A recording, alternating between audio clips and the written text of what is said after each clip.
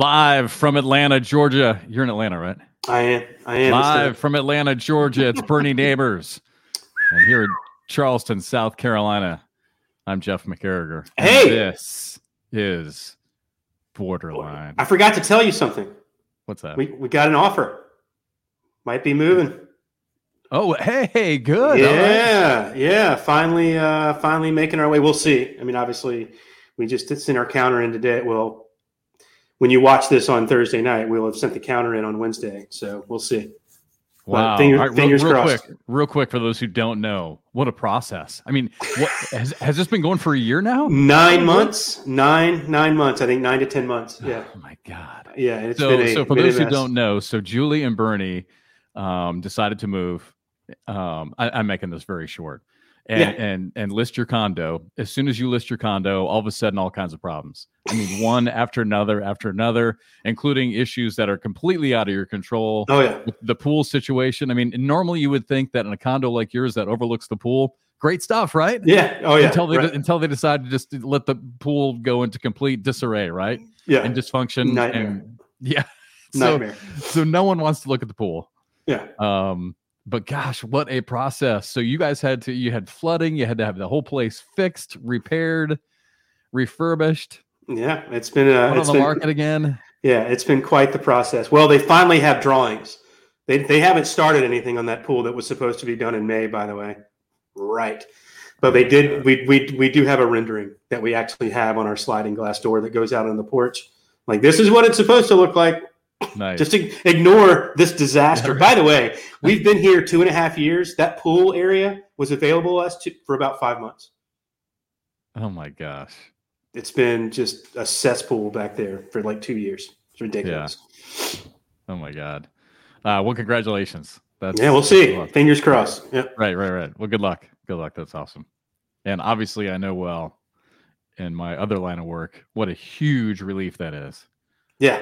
So big first step. Yes, absolutely. But then you've got inspection. You got the move. Oh yeah, the inspection. The beauty of it is we've only been here a little while, so you wouldn't think the inspections are going to be that different. Well, you just redid the whole place. Yeah, I mean, so you would hope that it'll all go well, but like I said, fingers crossed.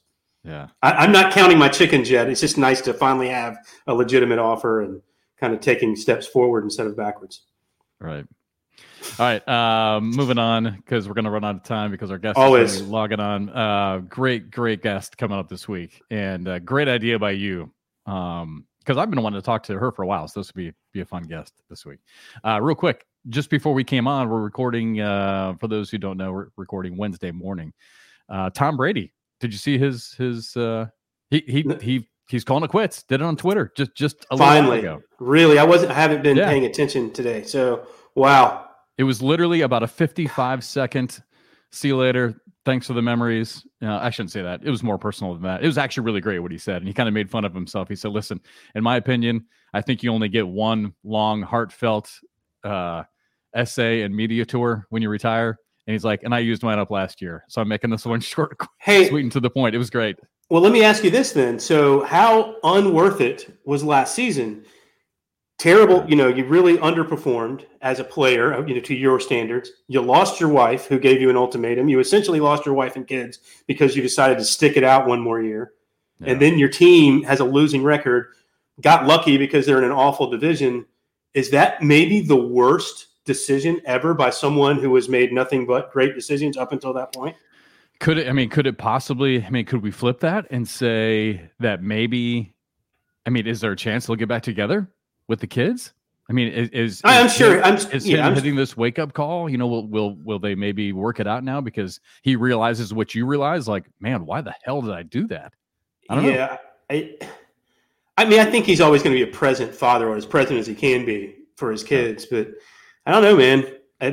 Ultimatums are tough. If you give someone an ultimatum and you got to kind of live by it, you can't backtrack on it, right? That's why ultimatums are terrible. Males, females out there, if you're watching this in relationships, you cannot give ultimatums. Yeah, but if you love each other, if they truly love each other and they got the kids, they'll work it out. Yeah, but you're right. It couldn't be about the money because his contract with Fox. I just saw it today. 10 years, $375 million with Fox. just to be with Fox? Yes. Yeah. If you look at the story here, I'm gonna pull up the story. That's crazy time, man. Our country has completely lost proportion. What's important? I mean, these broadcast contracts. I mean, golly, it just that's insane, dude. You know what we get paid, and I'm like, wait a second. That is insane. Here, let's see. We're not as good as certain people, but we're not far off enough to where you have that kind of difference in contract. You know what I mean? The percentage different, especially you. I mean, you're a professional. That is crazy. Trying to find where it was in the story. Here we go. Yeah. Brady, this is according to ESPN.com. Brady can immediately begin working as an analyst for Fox Sports, which signed him to a 10-year. Yeah, there's no point in that. There's no decimal point. It is 10-year, $375 million contract this past summer. That's incredible, man. I mean, look, how good's he going to be? And is he really going to drive viewership to the level that you give him $300 million, $30 million a year? Is he? I mean, maybe he is. I have no idea. Maybe he is. Maybe people just want to watch him be a buffoon on TV, or maybe they want to watch him be great. I don't know. Maybe. We don't even know if he's going to be good. I mean, that's what I'm saying. Yeah, think about quarterbacks who. Yeah, I agree with you. And think about quarterbacks who've been terrible. Dan Fouts. In my opinion, I do not really like watching him. Dan Marino was kind of a dud on TV. I didn't like Marino at all. I like Fouts better than Joe Marino. Montana. Joe Montana was kind of a dud on TV in the brief. In his brief. I mean, there are some guys who. How about Tony Romo signs that huge deal? He's very good. Yes, he's getting crushed. He's absolutely. Oh yeah, he's getting crushed in the public right now. I thought he was doing pretty well up until. I thought so too. I don't hate listening to him. What's the problem now? Everyone hating on Tony. That he just kind of says the same things over and over. He does. And lack of preparation, eating on the air, certain noises that he makes. Yeah. At the end of the broadcast the other day, there was a reference. Pat Kelsey made the reference to the Cincinnati mayor. I don't know if you saw that. The Cincinnati mayor came out and totally trash talked Pat Mahomes and Arrowhead Stadium. And so Pat Kelsey, after the win, called the mayor a jabroni and went total WWE on it. So great. Saw that. And so there was a reference to that at the end of the game, and Tony Romo was like, "What?" Basically, it's almost like Tony didn't get the joke, and so people I think were like, "How did you not hear the Cincinnati mayor's comments in your preparation for the whatever?" He's getting some pretty serious shade thrown his way, But anyway, I think that's always part of it, though. I mean, not to get too far down the road, but you have a couple of good years, people build you up, then they want to tear you down, right? Because I mean, didn't he have a lot of people backing him as far as what a great job he was doing? His analysis was very good, and now it's in the beginning, they loved him because of the fact that he knew exactly what teams were going to do, and it's almost like he could predict the plays, and they loved him. Yeah, but you're right. Yeah, people have a funny way of turning on you. Don't be good for too long. We'll tear you down. Yeah, don't be great right away. Suck for a little bit. Let's earn our respect by struggling for a while. Right, yeah. Speaking of TV, I was listening to, I think it was Colin Cowherd talking about some ratings numbers for the NBA. Some of those single games being just over 1 million. That made me feel pretty good. We had what, just shy? I think we had around 800,000 for the shootout championship last year. Look, our numbers per broadcast are compared to the NBA. I mean, come on, I'll take that. The problem is we don't have 82 of them, right? We've got 15, and that's where we kind of hurt a little bit. But yeah, our numbers are fine. Look, college basketball doesn't want to go up against us. No, not at all. Major League Baseball in the summer doesn't like going up against us. Yeah. So our numbers are good, believe it or not. Well, that's where I think we have a huge leg up on that type of competition. Where like with baseball, right? It's so regional, and with college basketball, when South Carolina is playing Arkansas, or on a Wednesday night. No one's watching. The Gamecock fans here in Charleston obviously are watching, and people across the state are watching. But people in Iowa, people in Kansas, I mean, I grew up there. Yeah. They don't care. I mean, USC to us was Southern Cal. It always is. We didn't know what South Carolina was. South Carolina people are delusional, first off, as a fan base. But yeah.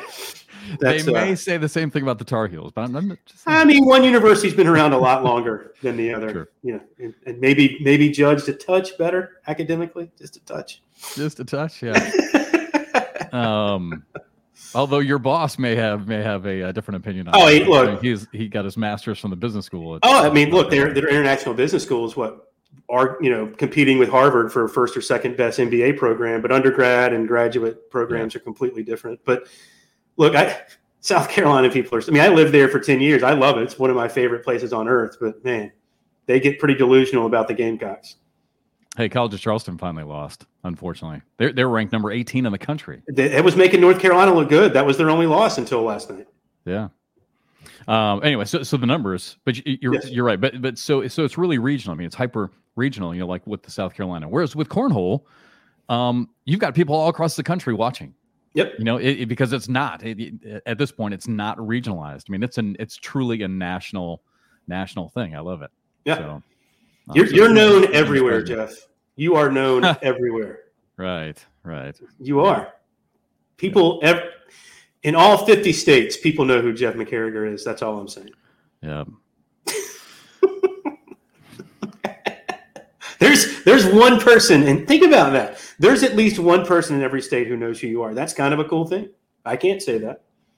Absolutely, you can say that. No way. Yes. I bet you we could go to many tailgates around the country, and if they throw out your name or Trey's name, there's going to be someone there who knows you. Well, I'm such a nice guy. Well, let's try it. We will on our tour around the country this year. We'll walk into just random places. No one will know who we are. You know what all this fame and fortune has gotten me? Well, fame, not fortune for sure. Yeah, right. This high cholesterol. Our guest is here, so we'll talk about it next week. All right. Yeah. I just told you, remember, because you texted me the other day, and I told you I was that. So I've got high cholesterol, so now I got to start eating better. Back off, man. Got to back off that red meat. And I was thinking to myself, I was thinking to myself, I don't really eat. I don't think that I eat bad. And then I was talking to Nate Ross, who I do the Coastal Carolina games with, and I remembered when we went up there and did the Thursday, Saturday games, and we spent the night on Thursday and Friday night. Thursday night, we went out to Walk On Sports Bistro, and what did I have? Boneless buffalo wings with ranch dressing. And then the next night, we had this big, heavy meat pasta dish. So I'm like, yeah. And restaurants are the worst. My eating habits apparently suck. Well, restaurants are the worst. They really are. Oh, yeah. They fill you up with all that crap. Yeah. Yeah. All right, you ready for our guest? Absolutely. Let's get somebody smart in here. Yeah. Yes, absolutely. So, all right. So our guest today, again, truly one of the great people in the sport. I absolutely love her.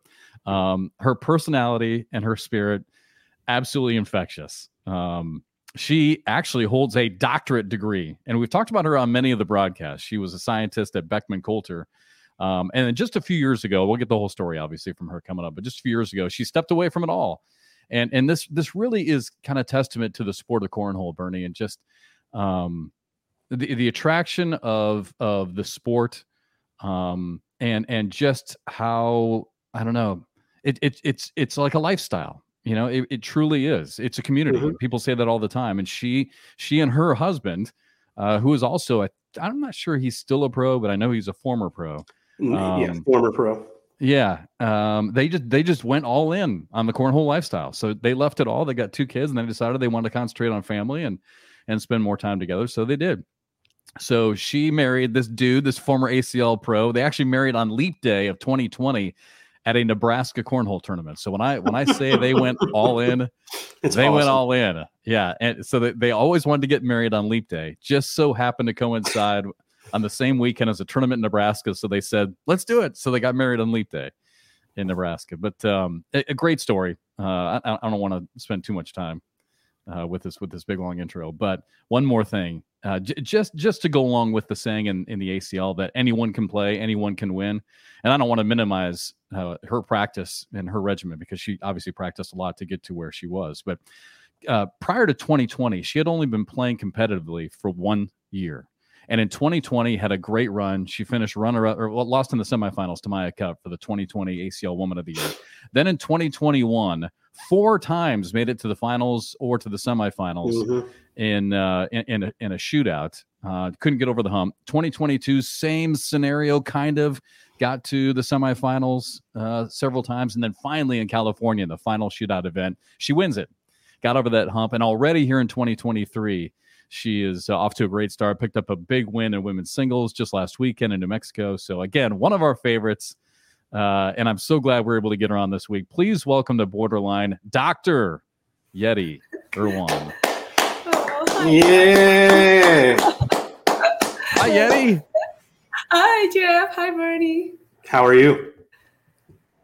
I'm actually kind of sick. Oh, no. I'm from Albuquerque. I pick up something there probably, but I'm with you. Recovering. Travel is tough, man. It happens to me all the time. People just don't get it. So feel bad for you. I saw on your Facebook page that I think it was the last day of New Mexico. That Open, you weren't feeling good. Yeah. I gotta tell you, Kathy and I, Yeti, we've been through the same thing. I mean, really, for like the last month, I feel like twice we've been sick, and we're still trying to get over it. So, but well, I hope you feel better. So are you? I've been resting up the past 2 days, and I'm sorry.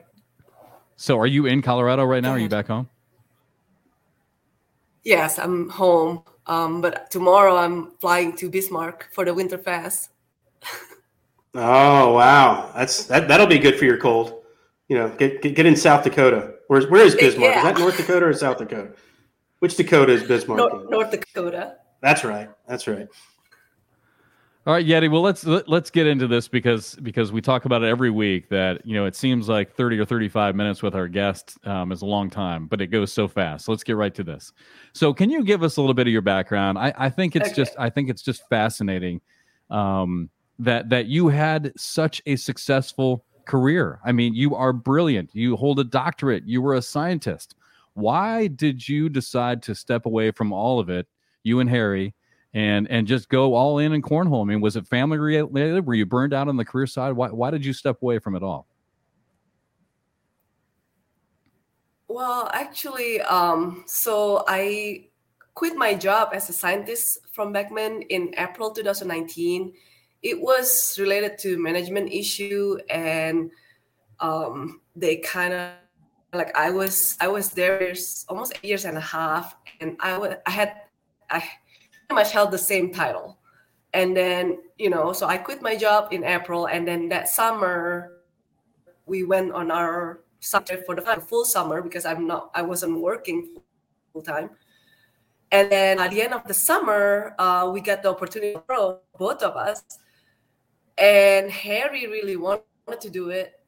And then I'm like, okay, I guess I sign up too and we could play together. I wasn't ready for sure. Like that first year, I've been playing for almost a year competitively.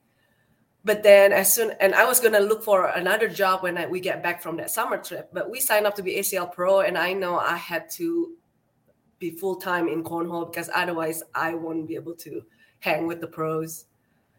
My skill wasn't there yet. So what is it about? All right. So first question, do your daughters love cornhole or do they hate being on those trips? They hate cornholes because cornhole took mommy away. Yeah. And secondly, how much have you seen the women's game progress? This is a question that I've asked to several females when we've had them on the show, that it just seems like over the last couple of years, the talent level in the women's division has just skyrocketed. Have you noticed that as well? Yes, for sure. And I love it that this year, women has its own separate standing. So I think now, like a lot of women, they're gonna, come to the Open, come to the, the national even, I think, to compete in the women's singles so they could get points and become an ACL Pro. So I'm loving it. Hey, Yeti, do you do you think much about your old life, I guess you can say, as far as being a scientist? I mean, is there any part of you that wants to go back to work, or are you guys all just totally happy the way you are now?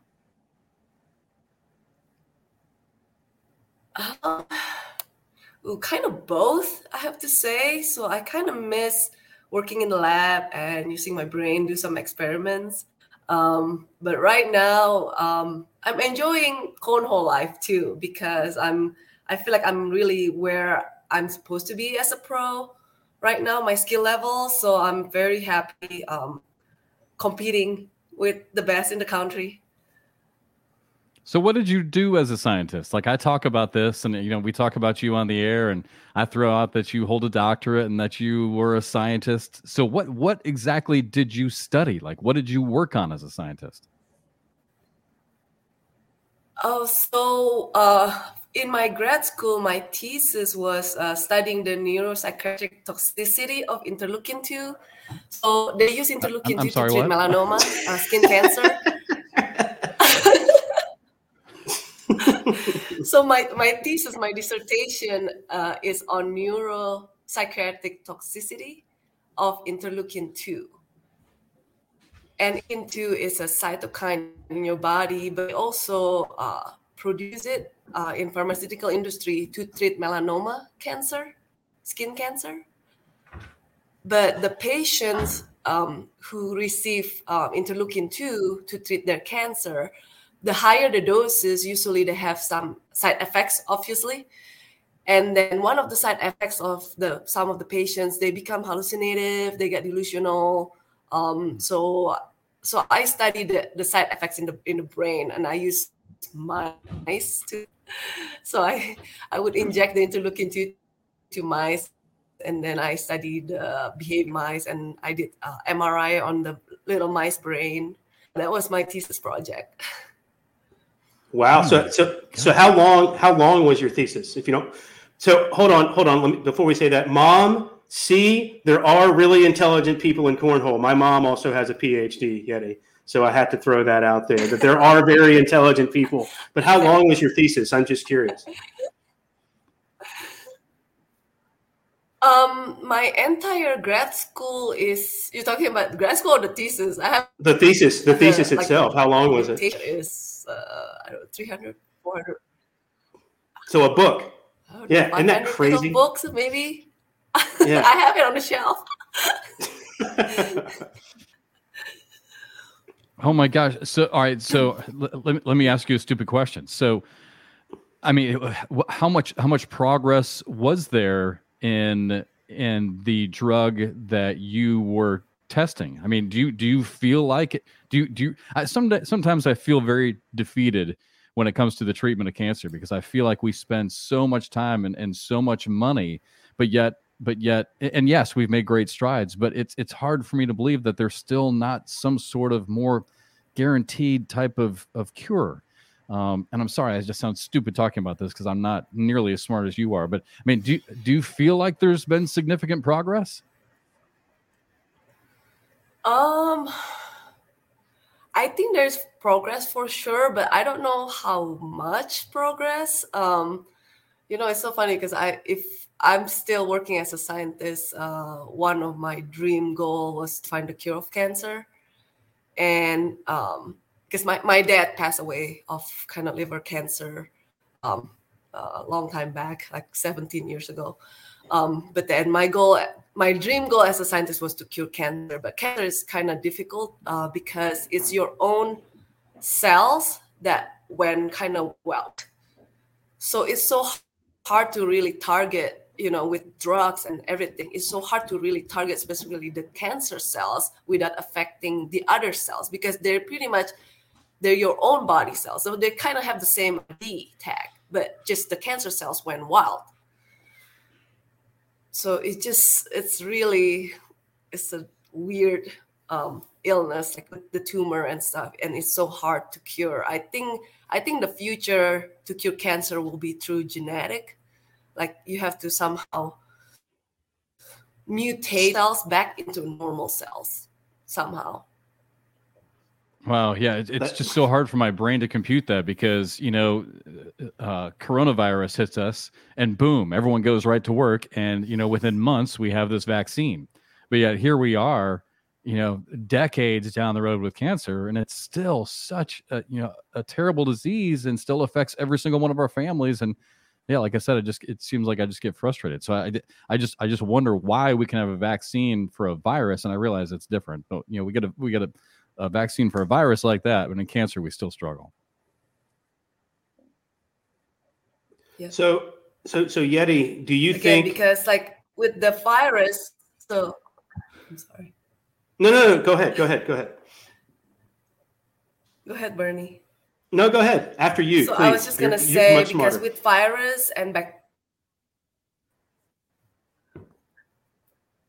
with virus and bacteria, because they're kind of a strange entity that get into our body. But with cancer, it's already the cells in our body that get mutated, ended up being wild and proliferated, turn into tumor and everything. That's why it's not an easy fix with we can't vaccine against our own body cells, whereas we can have vaccines against virus, right? Because it's a strange entity that our immune system can attack that strange entity that entered our body. But with our immune system not supposed to attack our own, body cells unless you have immune deficiency or the immune system just gone wild to and attack your own body cells, which is that's bad.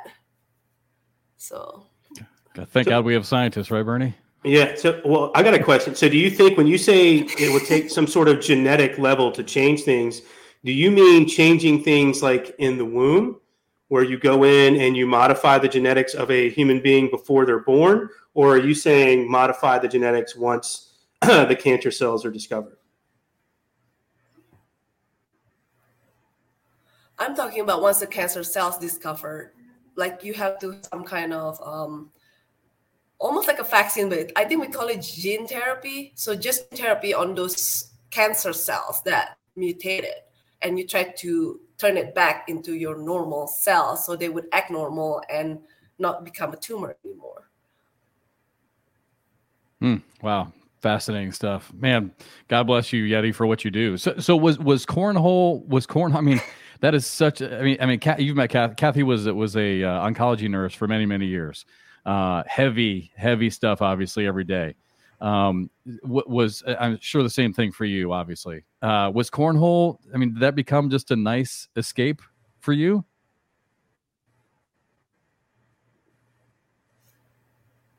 I wouldn't say a nice escape, but I'm just super competitive that, once I get into something, and Harry would say I hate losing more than I love winning. So when I get into cornhole, and then there are times when I would play well, I know, and then somehow we lose, and then it got frustrated for me, and then I told myself either I get really good and start winning, or I'm not going to play this game altogether.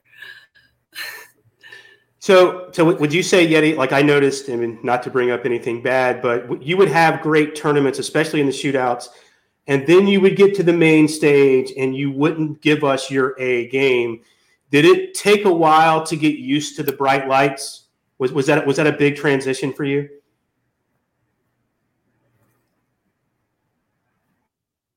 Yes, for my nerve always got to me for the past 3 years, 2-3 years. I get to the main court and I get nervous. I try using earbud for a while, but then I don't know what happened I think my breakthrough was in Wichita last year when I was playing Cameron Belvin in the semifinal. And then even though I ended up losing to her, but I felt like I wasn't that nervous, which was kind of weird. I think I decided not to use my earbud, and I played Cameron. And even though I lost to her, I felt like I wasn't nervous. So I'm like, okay, maybe I could just focus on my game, focus on my skill, and just throw my bags. I can do this, and just lose the earbud. So then at Spencer's, I did not feel nervous either. And I'm like, okay, I could do this. And I did not wear earbud anymore. And I'm fine now. So I don't know. It's a hum that, I had to get over. I am going to take 100% credit for your win in California, because just before you took the stage, I came and gave you a big hug and told you today's the day. And I didn't get a thank you card or anything. Thank you, Jeff. Oh shoot! I thank you now, Jeff, on record. But the great thing though about that day is that it was also Harry's birthday. Wow. It was, yes. So what was your telephone conversation like after you won? So, well, actually, the conversation went before I won, and I told him, "Listen, babe, I'm gonna win this, and this is gonna be a birthday present." So that's what I told him. So afterwards, I'm like, "Okay, baby, go. That's your present. Happy birthday." I love that. So how does all right? So we have a few cornhole couples out there on tour, and I'm curious: does Harry like the fact that you're a better cornhole player than he is?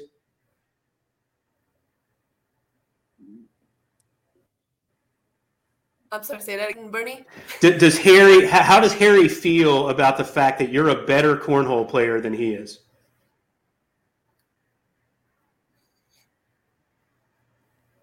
He's actually fine, and I think what hit him hard was his hand surgery 2 years ago. That kind of took him out of the scene for a year, and then suddenly my game just, peaking, whereas his game, because he took off that 1 year, and with his hand surgery, it's tough on him. But he's very supportive of me still playing cornhole and being the best that I could. Hey Yeti, a minute ago, because we really like to talk about the players, especially players like you who play at a very high level, and we like to kind of get some insight into your mindset. So Bernie just kind of touched on it, but again, going back to 2021, right? Not once, twice, three, but I think it was 4 times you made it all the way to the finals or the semifinals, right there, but couldn't quite get over the hump. Same thing for most of last year until California. So you just said how competitive you are and how frustrated you get.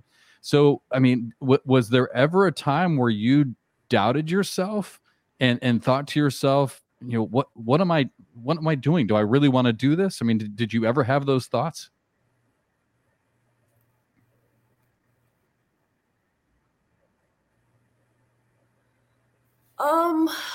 There's always, like, for me, I feel like eventually I learn, like I accept losses, and I know, like I said in the beginning, because when I just started, I've been only playing for about a year. So I know I wasn't there yet. And then I knew I just have to keep learning, and I have to take losses and keep improving my game. And then I realized too that first year, I think like, oh, in the pro world, I better have an airmail. That time there is no roll shot. So I know airmail, so I could play, more strategy. The second year being a pro, I tried to work on my airmail game. I need to make sure I could, play more strategy game. And I take losses as okay. And then like, again, in the pro shootout is more of on the nerves too, I think. But then in Atlanta, I thought I would win that shootout in 2020, I believe. Yeah. I thought I would win that one against Sarah, but then it was, I think 2020. Yeah. Wait, yeah. No, it was 2021.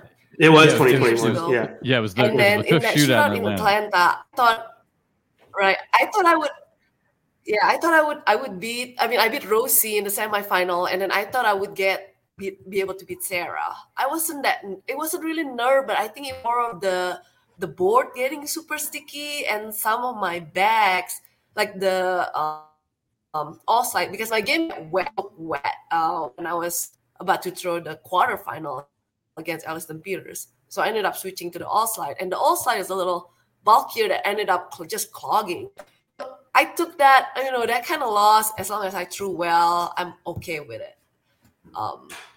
And then I just keep throwing. And then there are times when I'm just a pro more because I need to stay home more with my kids. But then 2021 to 2022, Harry came out from the surgery, and I really want to play with Harry again one year as a pro. because I knew I was a little bit better now, that I could hang with the pro, and I'm hoping I could play well with him and get a few more wins with him in the pro world.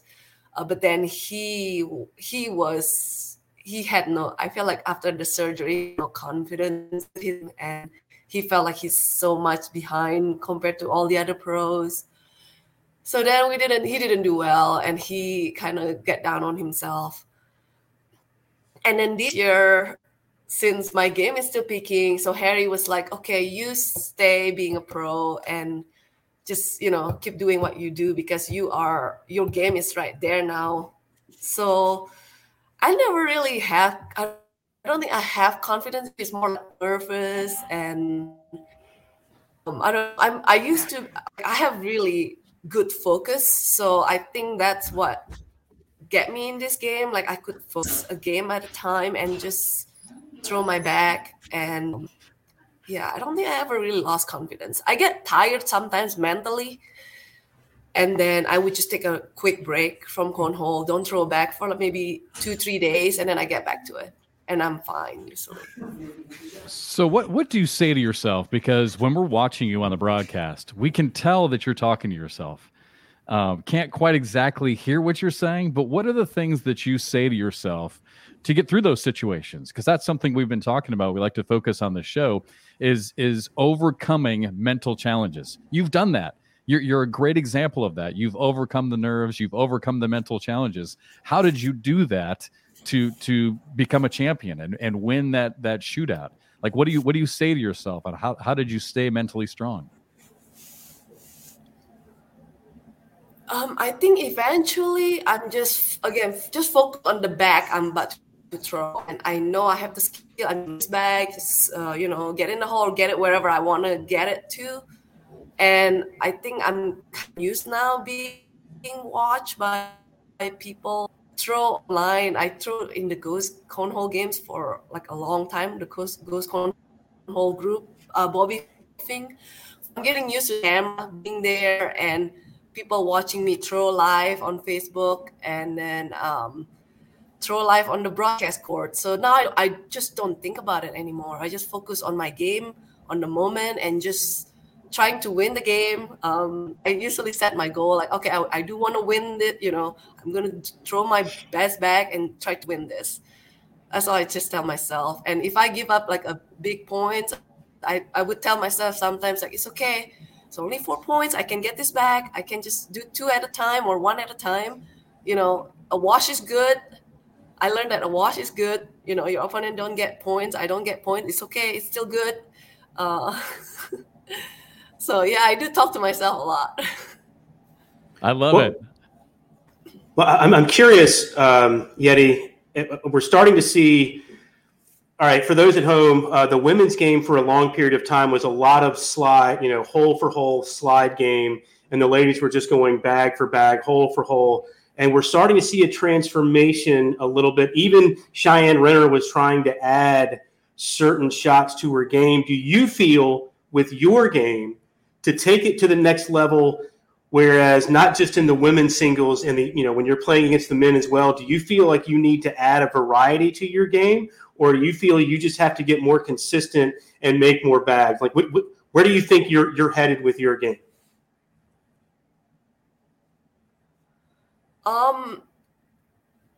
There's always a shot that I need to learn. I mean, except for like I don't have a rollback. I mean, I hit it sometimes accidentally, but I do not have a rollback. I to practice rollbacks. But again, I already mentioned earlier, so 2 years ago, I knew I have to have an airmail so I could play more strategies, like more blocking game.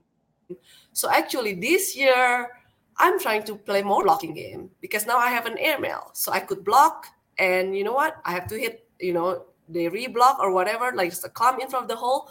I do have an airmail now that I could hit, and I could, pass all the blockers. So I do try to increase, improve my strategy game with a blocking game. And I noticed, I agree with you, Bernie, like in the women's field, a blocking game, it will get you a lot of W's for sure. Don't tell Jeff that. Don't tell Jeff that. Don't worry about that roll bag. You don't need it. Just put them all in the hole. Just put like 30 in a row and you'll be fine. But I also can pound a hole. If they want to pound a hole all day, I could try to do that. But then sometimes I might throw a blocker here and there to see how my opponent reacts. Now we're talking. Well, hey, shout out here real quick. TJ is one of our 15 regular listeners each week, and something that we do get some feedback on is whether it's pros or whether it's beginners with cornhole. How much do you practice? Like how did you what was your practice regimen like in the beginning, and how much do you practice now?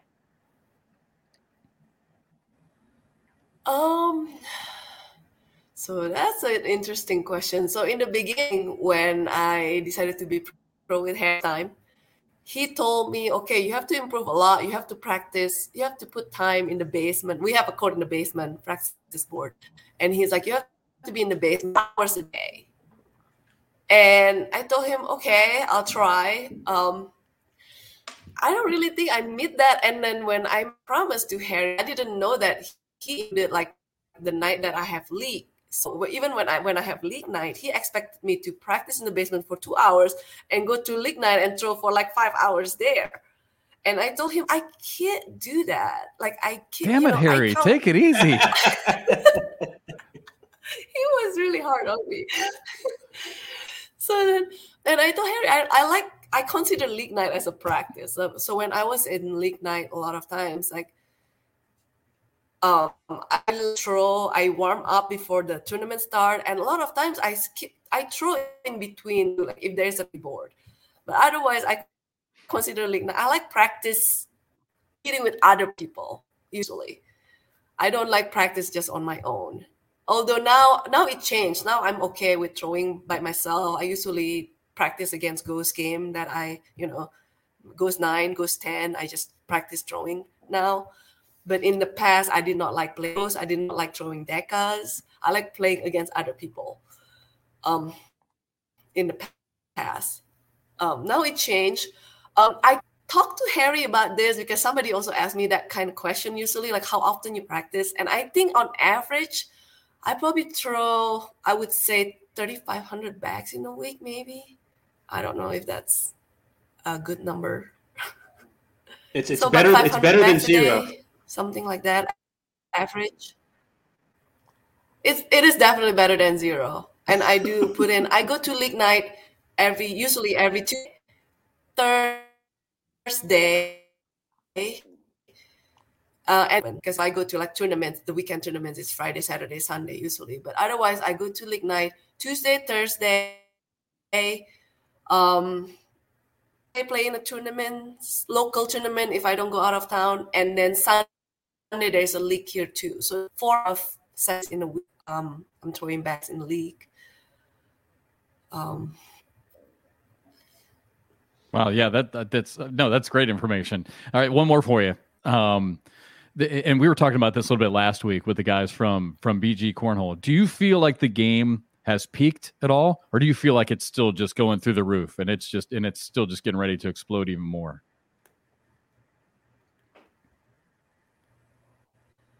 Ooh, that's a good question. I know, right? It's I feel like it's I feel like with all the young kids and all the women now, I think it's still peaking. Yeah, I think so too. We are seeing so many. I mean, just the event that we saw in Myrtle Beach, right, Bernie? Yeah. With all the high school players at Myrtle Beach. I mean, literally dozens, hundreds. I mean, just in Myrtle Beach, right? And not to mention across the country. I mean, and the fact that they're starting to get club sports at colleges. I agree with you, Yeti. I think that's the surprise, right? Is like I think at first it was like, oh well, we know middle-aged people really enjoy this game, and then the explosion with teenagers. It has really exploded, and so I think that's awesome to see. All right. All right, Yeti. Hey, as we wrap things up, so what is your goal for 2023? You're off to a great start already. Had the big win in women's singles in New Mexico. So what do you say to yourself? What are your mental goals now coming up here at the start of the season?